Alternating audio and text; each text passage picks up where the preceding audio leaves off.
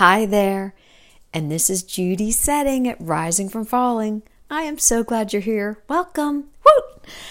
This is episode number 61 on perspective.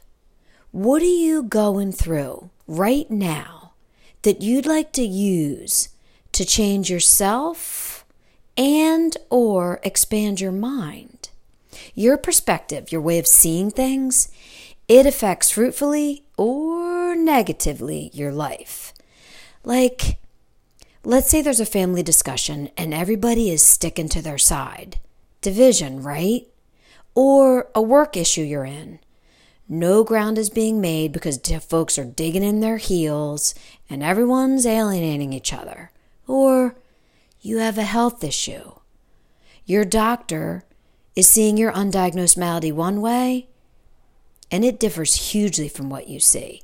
Varied perspectives, holding firm to them, not seeing others' viewpoints. Oh man, I get it. I've been there, I've stuck to my guns, and it has not always helped me. Until in my most troubled era, when much was removed from me, when my health, my relationships, even my home, everything was removed from me, arguably all at once. A therapist said to me, what about a perspective of wonder about what's transpiring? Amazement? Awe-inspired?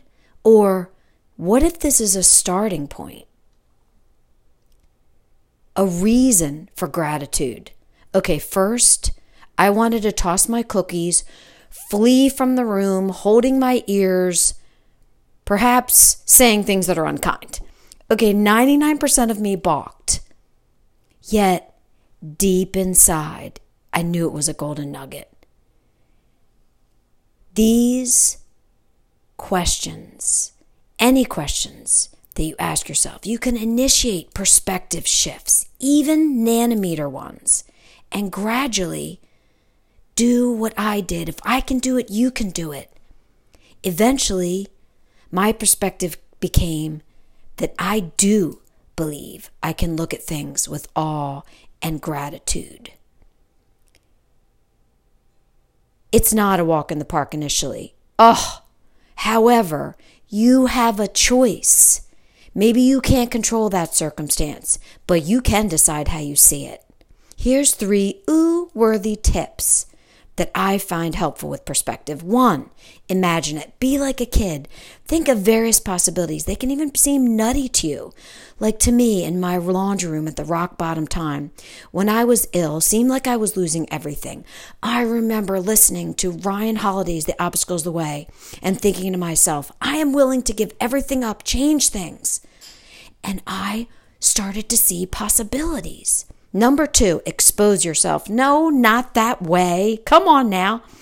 You can read, listen to audiobooks, take a course, travel, listen to a TED Talk.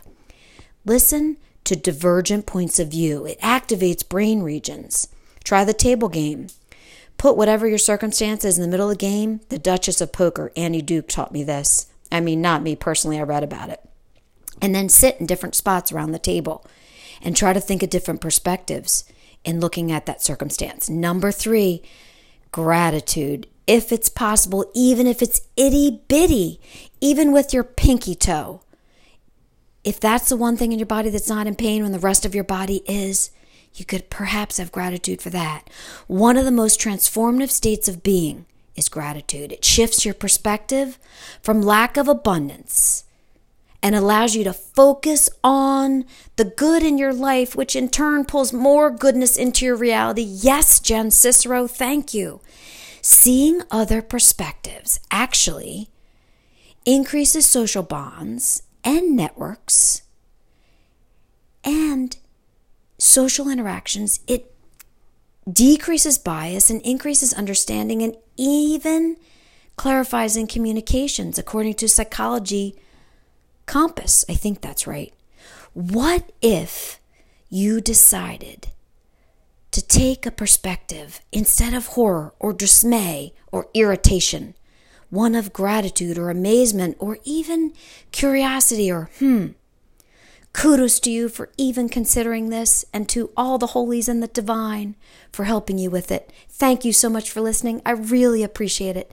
If you'd like to receive these in email broadcasts each week, you can subscribe at risingfromfolly.com or email me at judy@setting.com. I'd love to hear from you. Thanks so much. I appreciate you, and take care.